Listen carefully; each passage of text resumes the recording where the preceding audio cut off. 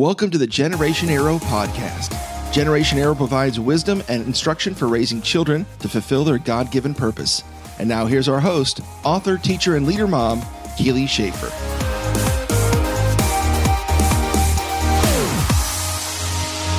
Hello there, family. What a great day to be together, and I'm so grateful that you'd made the choice to listen to the show today. Since the Generation Arrow podcast began a couple of months ago in June, I've had the opportunity to meet so many of you listeners through my Instagram page at GenerationArrow_official.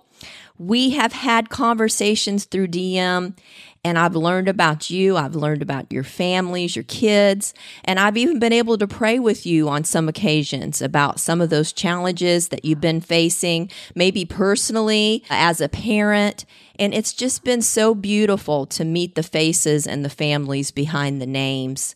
If you're not following me on Instagram or Facebook, I'd love to get to know you more and more. I'm going to leave the links to those accounts in the show notes below. But Generation Arrow, we're here to provide wisdom and instruction for raising your children to fulfill their God-given purpose. That's what we're all about. And I'm so thankful for all the great feedback that you all have been giving me. It's cheering me on. It's spurring me on. Thank y'all so much. But today's topic, it's one that I think probably caught your attention in the title, and that is no more griping and complaining. And as a mom, as a dad, as a caregiver to a child, that's easier said than done, isn't it? But I want to get into the meat of this, and by the end of the podcast, I believe you're going to see why griping and complaining, it's such a bad idea, it's such a bad habit, and why it's in our best interest as a family to not just walk away from it, but run as fast as humanly possible. Griping and complaining, it is such a part of our day-to-day life, isn't it? It seems that it is a basic form of communication and connection with other people. You know, almost every time that I go to the grocery store, it's not every time, but almost, if I ask the cashier how they're doing today, most of the time I'm going to hear, "Oh, I'm tired." You know, or I got 3 more hours to go and I'm out of here. Or, yeah, we're so busy. I didn't get my lunch today. You know, it's all over the place. And then there are those who quote, joke complain all the time. You know, those who they add this little smirk or this dry laugh to the end of a complaint and voila, suddenly it's a joke. I had this relative who was like that. He just used to string every answer with some kind of funny complaint to it. So if I asked him, "How's your day going today?" he'd say, "Well, I'm going under, just trying to get over." And then he'd laugh. He just thought he was so witty, but it was not good. This guy was Mr. Complainer, USA. But it's almost like a lot of people feel guilty to say something positive because they don't want to offend the majority of people who think they're having a really bad day. But our words, they are very powerful. Proverbs 18:21, it says, "Death and life are in the power of the tongue, and those who love it will eat its fruit." So what are you saying about your life? What are you saying about your kids? What are you saying about your spouse? What are you saying about your ex-spouse? Whatever it is, it's going to either bring life or death into your home. In Philippians 2:14, in the King James Version, it says, "Do all things without murmurings or disputings." So how many things are we supposed to do without murmurings or disputings? It says here, all things. There's a lot of alls there in the Bible. I seem to be bringing those out lately, but hey, I didn't write this, y'all. It's in there. All things. And you may say, "Wow, Keely, I am not sure about that. I don't even think it's possible." But family, it is right here. We can do this. In 1 Corinthians 10, about the first 10 verses. You can check it out. I'm not going to read the whole thing. I'll give you a little bit of a summary. But this passage is talking about the Israelites and how God delivered them from Egypt. They passed through the Red Sea. It talks about how they drank water from a rock, all different things that God had done for them, but he was not pleased with them. And it was because they had committed several bad acts against God. But in verse 10, it talks about the way that they spoke. And it says, "Neither murmur ye, as some of them also murmured and were destroyed of the destroyer." So they're murmuring, they're complaining, they're griping. Look what it did. It opened up the door to the destroyer. And guys, this is why complaining is so bad.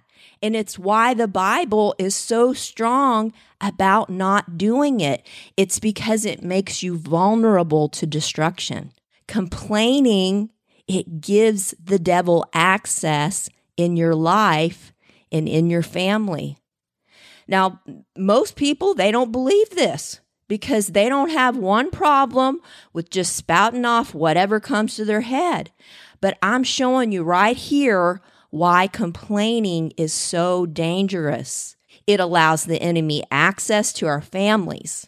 And we need to purpose in our hearts that our homes are going to be a murmur-free zone, a grumble-free zone, a complaint-free zone. Now, we're not going to be able to control everybody, but when it comes to us and our kids, we should be a witness and a light of a different way to talk. We don't want to be condemning other people. We don't want to be complaining about everything and giving access to the destroyer. And as parents, the greatest influence that we will ever have, it is on our kids. If we're griping, if we're complaining, guess who's watching? Guess who's listening? It's our kids. So when you see something on the news, instead of saying, that's ridiculous, our government's going down the tubes, you could say, hey, this looks really bad, but let's trust God. God, speak to our leaders. Give them guidance. We bless this country. Let's say when your child comes home and they're complaining about how dumb their homework assignment is, you can turn it around and say, well, I know it may not be something that you want to do, but God, He sees your heart. He's going to reward you for getting it done and for doing your best. We should always be looking for the positive in the situation. We always need to look for the hope that's right there in the moment. And believe me, I know how it goes. Sometimes you just have to pause for a bit, get it together. But there's always a possibility for God to work in every situation. In Matthew 12:37, it says, "By your words you will be justified, and by your words you will be condemned." And what does justified here mean? By your words, you'll be justified. Well, another word that you can use here would be judged. So by your words, you'll be judged, and by your words, you'll be condemned. So whose words are we talking about here? Your words, not God's words, not the devil's words, not other people's words. No, it's your words. And we're blessed or we're cursed by the words that we speak. And you may say, Keely, God can do whatever He wants to do. He's God. It doesn't matter what I say. Well, yeah, He can. And you know what He's decided to do as God? He's decided to give you a free will. And He's decreed that according to what you say and do, that's the way it's going to be. In the book of Exodus, the Lord told the Israelites that He was going to give them the promised land.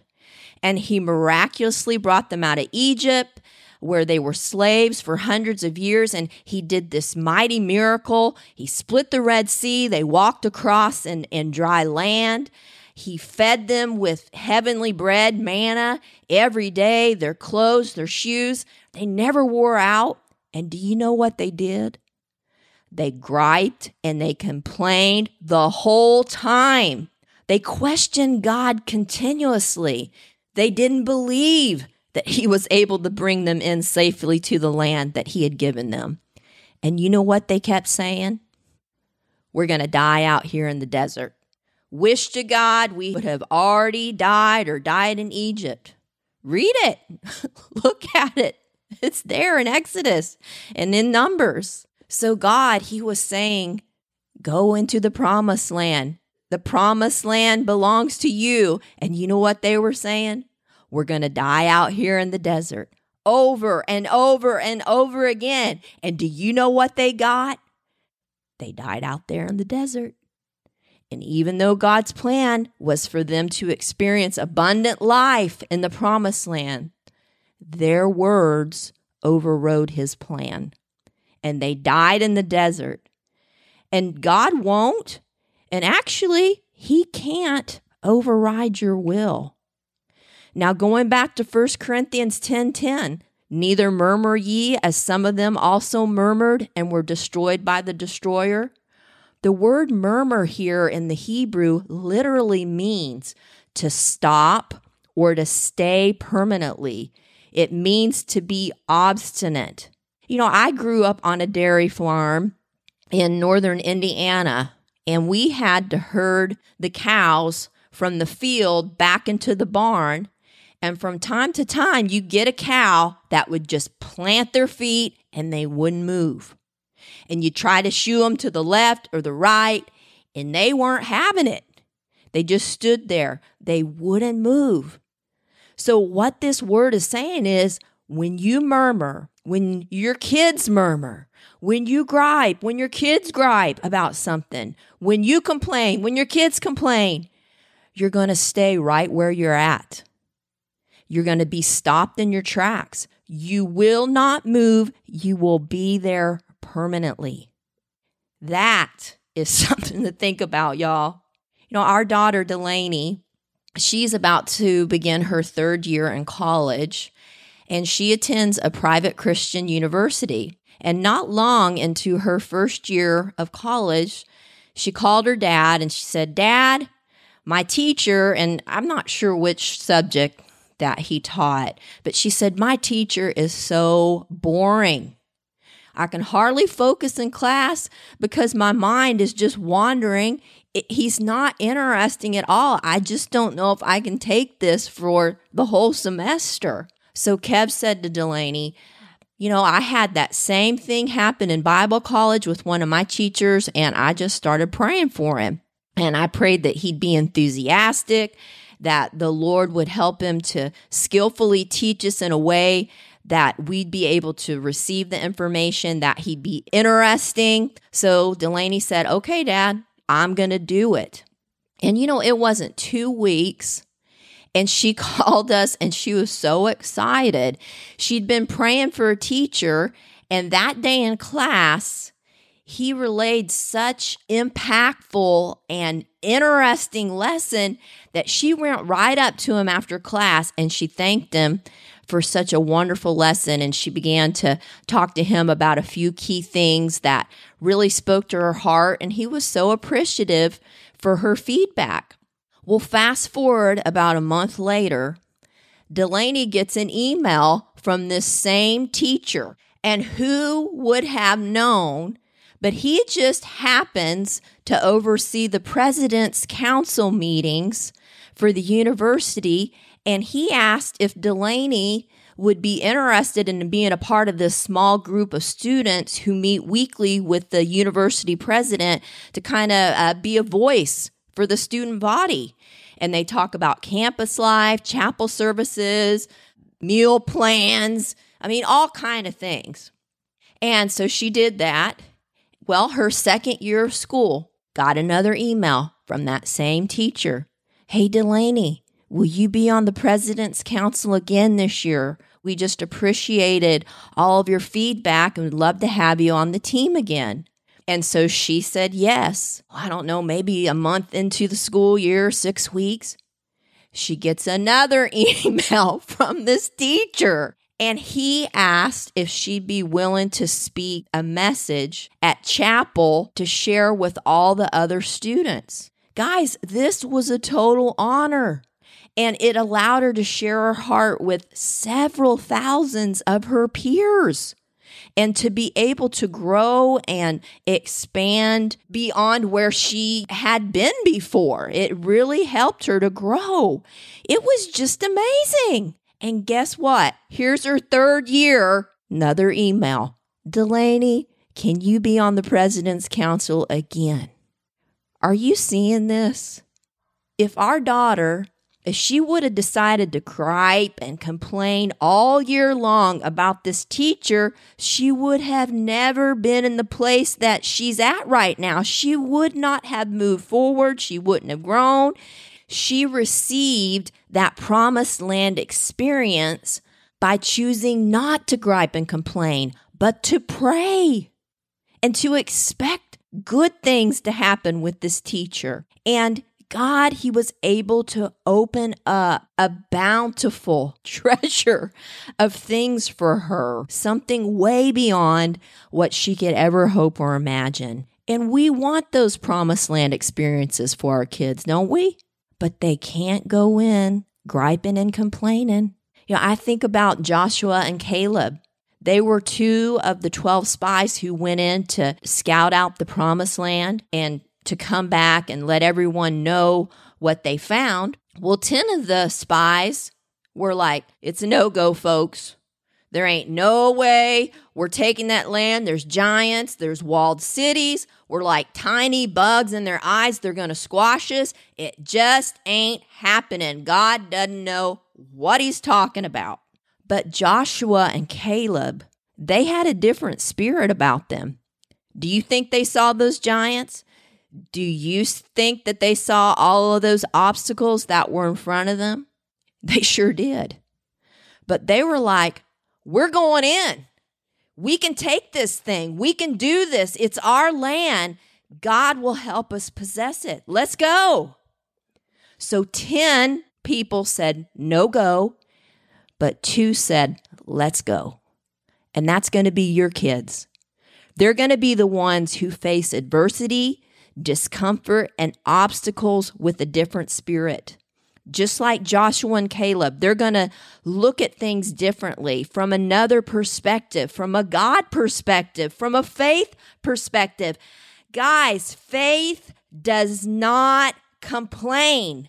It expects, it hopes, it believes. Come on, y'all, are you hearing this?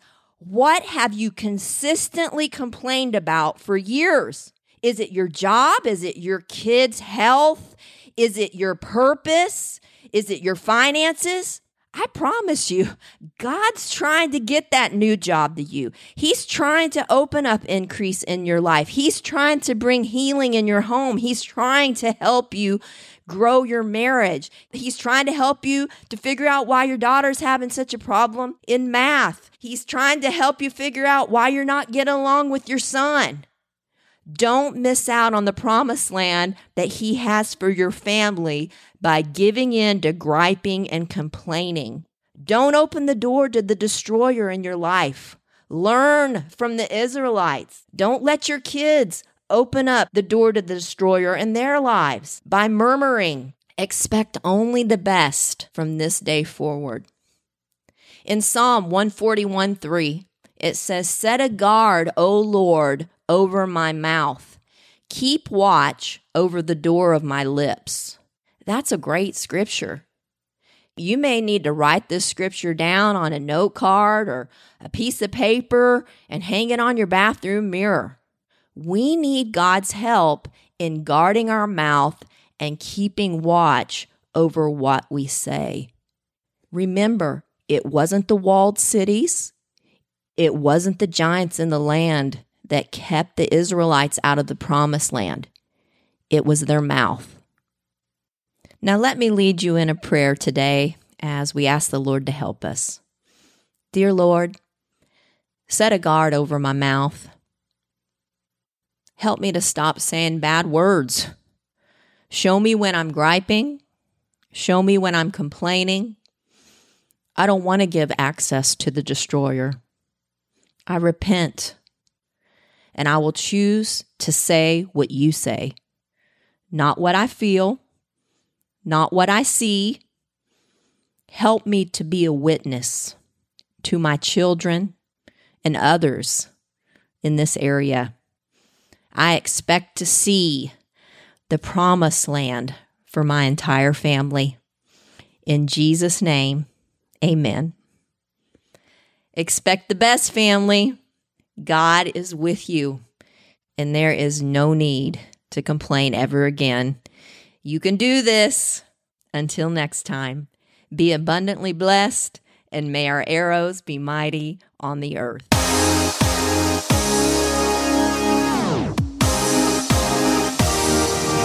We hope this podcast has enriched your life and given you some valuable resources on raising your children.